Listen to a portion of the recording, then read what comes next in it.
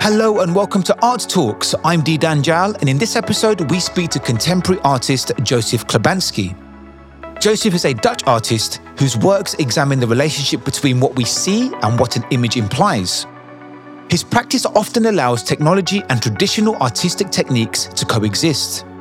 And by utilizing the limitless potential of digitally enhanced art, Joseph is able to create both complex sculptural compositions and create monumental paintings by digitally layering hundreds of images.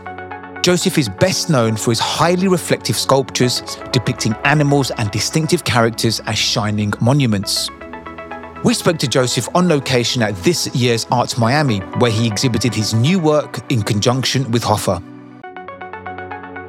Joseph Klibansky, it's an absolute pleasure to have you on Art Talks. How are you doing? Wow, thank you for having me. I mean, the setting is unbelievable. We're in Miami. We're on the waterfront at Art Miami. It's surrealistic, man. It's a pleasure to be here, isn't it? Yeah, and what a great vibe it is this year. I was shocked because I came in on the opening on the VIP night, and there was a queue. I swear the queue was around the block, and I thought, just imagine the moment we're in, that people are queuing around the block to go to an art fair. It's like getting into a club. It's like getting into a famous club, like a Madonna concert or something. Super special. Absolutely. It's wow. And then as an artist, to see that and to see the interest for art in general, and you think like, wow, it's really it's going places. It's evolving. Now we're gonna get on to speaking about your works that are being exhibited here this year. But before that, I want to wind the clock back and speak about your humble beginnings. How did it all start off for you? Yeah, you know, it's cool to look back because it started from absolutely nothing. Actually, I was, for my school, for my university, I had to do an apprenticeship.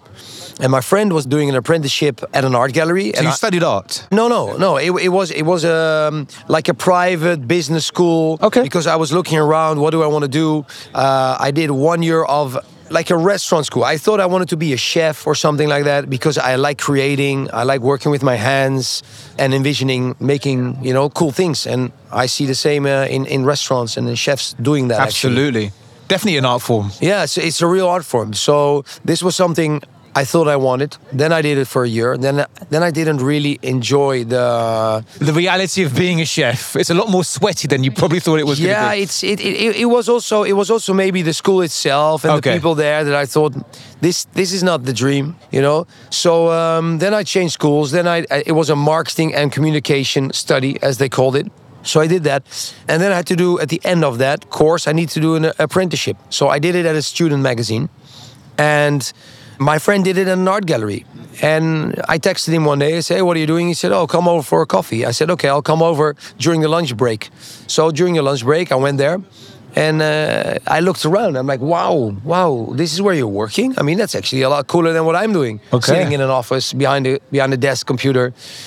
He said, yeah, today we have this artist and just came in and new works. And he was passionate about telling me about the work of other artists. And I said, wow, this is something for me. Just to elaborate on that, at that point in time, were you practicing art personally? No, was it a hobby? Absolutely not. So this was completely dormant in your brain and in your life, let's say, but you were inspired by that one moment. Yeah, the only thing is that my parents, my mom was a makeup artist and my dad was a professional photographer. Okay. So art has been running in your family. Yeah, so art was in the family in a very different form. They collected like African wood carvings. They collected art books and stuff. So it was there, but it wasn't a thought as a career move or something, because they were doing commercial work for big brands. But they were doing it as vocational careers though, right? It wasn't a hobby for them. No, it was their career, correct. But you didn't consider it as something that you could pursue as a career? No. Until this coffee that you had with your friend? Yes, when I saw that, I really thought this might be something because I have the concepts, I have the ideas, I want to tell a story, I want to be creative. This might be something for me. I think I should investigate it further, and that's actually how it materialized. I went to an electronics store. I bought a digital camera. I bought a computer. I downloaded Photoshop. I started making pictures, photoshopping the pictures, printing it on canvas, painting over that. And that's how it started. So elaborating on that, you're known for your ability to create both structural compositions, like 3D pieces, as well as, let's call them monumental paintings, right? You definitely have a sense of monument in the imagery that you create. If you had to choose one of them as your favorite format, what would it be and why?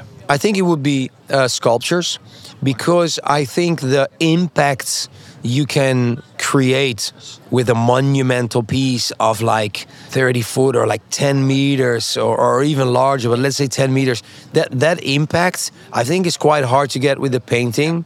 I mean, if you create a really large painting, I also did that, and the impact was very, very cool. So you can definitely get there with painting, but it's not out there like a 12-foot structure would be, right? Correct. I think that having a sculpture in a public place where people will just walk there and just like see it and engage with it, I think that wow effect is, in my perception, harder to get with painting. So that would be my choice. Talking about the wow factor, you've got this certain sense of striking kind of like reflectiveness in your sculptures, the attention to detail and just how striking they are in terms of their reflective caliber is definitely like a Klibansky authentic sense of signature, right? I would say, yeah. So, for example, your works, The White Universe and even Gold Universe and The Thinker, for example, they're incredibly striking. What inspired those works? To be honest, I wanted to create a body of work around astronauts,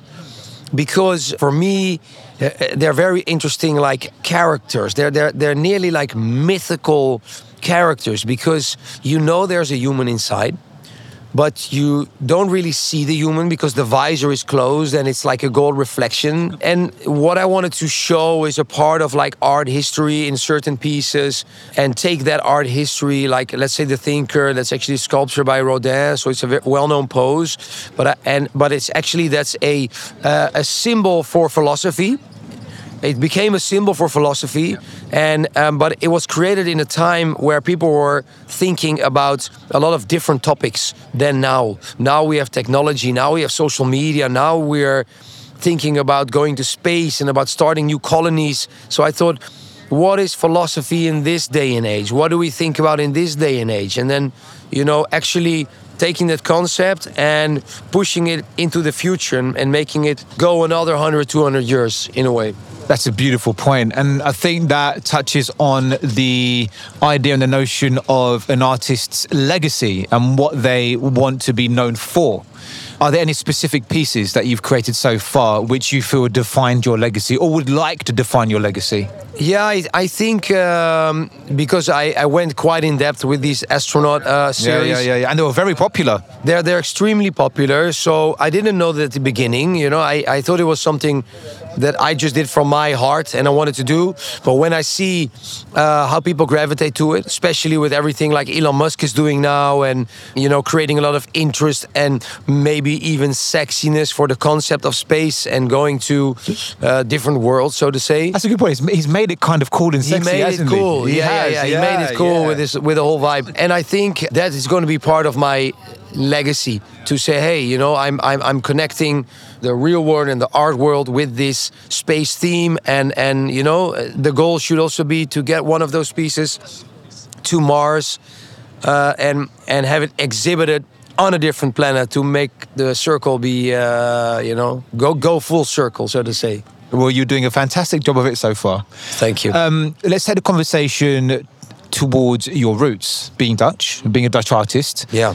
Does your heritage, or has your heritage, played any kind of integral role or had an influence on your art?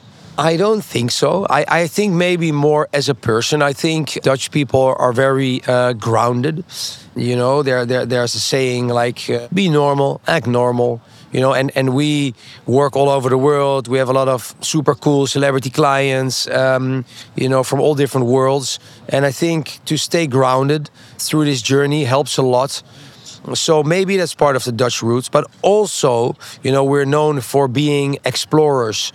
The VOC, as they call it, was this organization that went all over the world with sailing ships and, like in the pirate age. And I think Dutch people are very entrepreneurial and like exploring different worlds. Literally and metaphorically.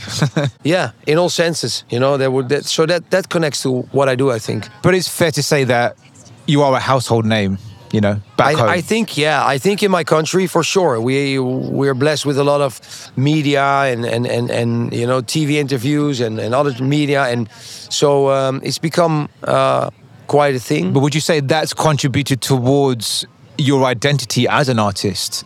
Being a household name back home, that's a pretty big deal. It's very special. And I'm very thankful for that. And I think because of that, you have to also respect that role and take on the role of also working with charities like we do, and using your name and your exposure for good things. And what I try to do, and my family and I, is try to build a bridge and get the youth to connect with art. I think, especially in our country here, if you look at Miami, you see a lot of young crowd, cool crowd walking around the art fair. We don't really see that in my country. I think art in our country is more of it's something for old people. That's the feeling I get, and I want to make it more cool. Would it be fair to say that art, like in probably a lot of countries around the world, is associated with class? Yeah, I think it's always been like that. And I think if you look at the art fair here, how diverse the public is, from all different races, from all different classes, from people that just want to take a picture, from collectors and museum directors. And I think this is a very good example of how it is in the middle and the epicenter of society, and like art should be, and not just for the elite, so to say. Art Talks is curated by Hoffa. For more information, head over to thehouseoffineart.com. Let's talk about your exhibition here at Art Miami 2023 with Hoffa, the House of Fine Art. The House of Fine Art, my friends. It's a spectacular exhibition. Can you tell us more about the themes and the narratives behind your works? Yeah, so I told them, I think about 6 months ago, that I really wanted to have some pieces exhibited at the art fair, and they said, "Sure, we have a big booth, and we would love to have some of your pieces." And you've been working with Hoffa for many a year. Yeah, since 2017. Great history together, great friendship, and I really love how passionate they are, driven. They have a vision. They fight for their artists. Super, super good people. And I wanted to show some cool work, and it was quite hard because we have a production issue. Luckily, in a way, as there always is, there's always a few curveballs thrown in. So I had to start at least 6 months ago to create the pieces we have on show here, and to see the reaction, to see people engage with the pieces, taking pictures. I took one marble sculpture. It's a very new piece. It's called Valley of the Kings. It's like a fusion of the Egyptian Tutankhamun and an astronaut piece, to showing like the oldest civilization being the Egyptian, fused with the forefront of civilization being astronauts. Exciting theme, and one of my first marble sculptures. Okay. So I've been working in bronze for like I want to say 10 years now. So I always want to show something new, and that's what we're doing here. So I'm curious about what the public thinks and says. What's your fascination with bronze? Why has it been such a staple part of your product? I think it's a beautiful material. It's quite rare. It's a bit of a USP. Is it fair to say? For me, definitely. It's I think, as a collector and as an artist, when you see a bronze sculpture, you feel it's a real sculpture. And there are other materials. You have stainless steel and marble, but I would say bronze, like as a collector, when you buy a piece, I brought a bronze sculpture. And then it's like, wow, that's a real piece. There's a certain degree of prestige to it. It definitely creates that reflective factor which your work has. So what I do, I polish it to a super high level. It's very difficult to get it to that quality level. And you see people, if they like the theme or not, they respect the piece because they can see the amount of work in it. Yeah, absolutely. For any aspiring artists out there who have been inspired by your works, who are trying to create their own trajectory in the same kind of direction as you. Is there any advice you could offer based on the experiences you've had and the challenges that you've faced along the way? Yeah, for sure. I mean, the first thing I would do as an artist is I would embrace social media properly. Because I think that, let's say you must not overlook it. It's not a side thing. It's not a side product. It is integral because you have the chance to build your own platform, to create your own fan base, to have your own little digital gallery or museum where you dictate the narrative, you dictate what you want to show. You're not, and even for galleries and for museums, they can get a quick sense of what you're about, of your philosophies, of the handwork. So I would embrace that, make great videos, post it, and create a public to start with for yourself. That's so interesting because I definitely know a fair few artists, and just generally like the consensual feeling about social media and the effect it has on an artist's concentration, let's say. There's definitely a sense of allergicness that a lot of artists, puritanical artists, feel about having to become their own salesperson as well as being the artists. You get a lot of people moaning about it, and I love the fact that you're actually speaking the complete reverse. You're saying no, you've got an opportunity to become your own salesperson essentially, right? And curate it the way you want to, and that's a good thing. Yeah, and when you hear sales, you shouldn't think about sales being you have to nag someone to buy your stuff. It's not about that. It's about showing how much work you put in, showing the handwork, showing the thought, telling your story. People engage with that authenticity, and that creates a fan base and an interest. So that's so important. I don't think it's been made apparent enough how important it is for especially young artists. And I think we all suffer from that imposter syndrome, right? Thinking that we might not be good enough, or our story isn't relevant enough or interesting enough to tell. You can't be the judge of that. You've got to let the public decide that. It's your job to put it out there. And that's like, whether you're an artist or a musician or everything, I don't know, a furniture designer, whatever it is, you've got the chance to actually tell your story from a point of authenticity, which no PR company, no publicist, no third-party external platform can do better than you. You've just got to genuinely build the confidence and the belief to actually execute yourself, and the results will definitely show you why it's so worthwhile to do it. Is that fair to say? No, it's for sure. If you see the type of content people watch and what I watch someone plastering a wall, because I think it is satisfying to watch. Plastering walls is an art form, by the way, guys. I've tried it a fair few times. It's not easy. I'm watching a guy that wants to put a plug in a hole or fix a hole, and he takes it out of the drywall. He puts wood, he screws it in, they put tape on it, they plaster it, they paint it, and at the end, it's invisible. And when it's invisible, it's a job well done. So all this work disappears, but the process is so interesting, and it's about showing that. Absolutely. Joseph, are there any works in the pipeline forthcoming that you can tell us about that you're super excited about? Yeah. There's a lot. There's always a lot. It's the processes I use and the materials I use, and it's a lot of work. It's a lot of R&D. But I really want to get into the digital space. Okay. You are already, though, to a degree, though. Yeah, right? yeah. We did multiple things, but I want to do it more. I want to make moving art, like animated art on a screen. Maybe something you can interact with. Maybe something regarding NFTs. And not just for the hype of doing an NFT project, but actually also embracing the technology, that it's authenticity. You can trade it. There's information in it. It's very interesting.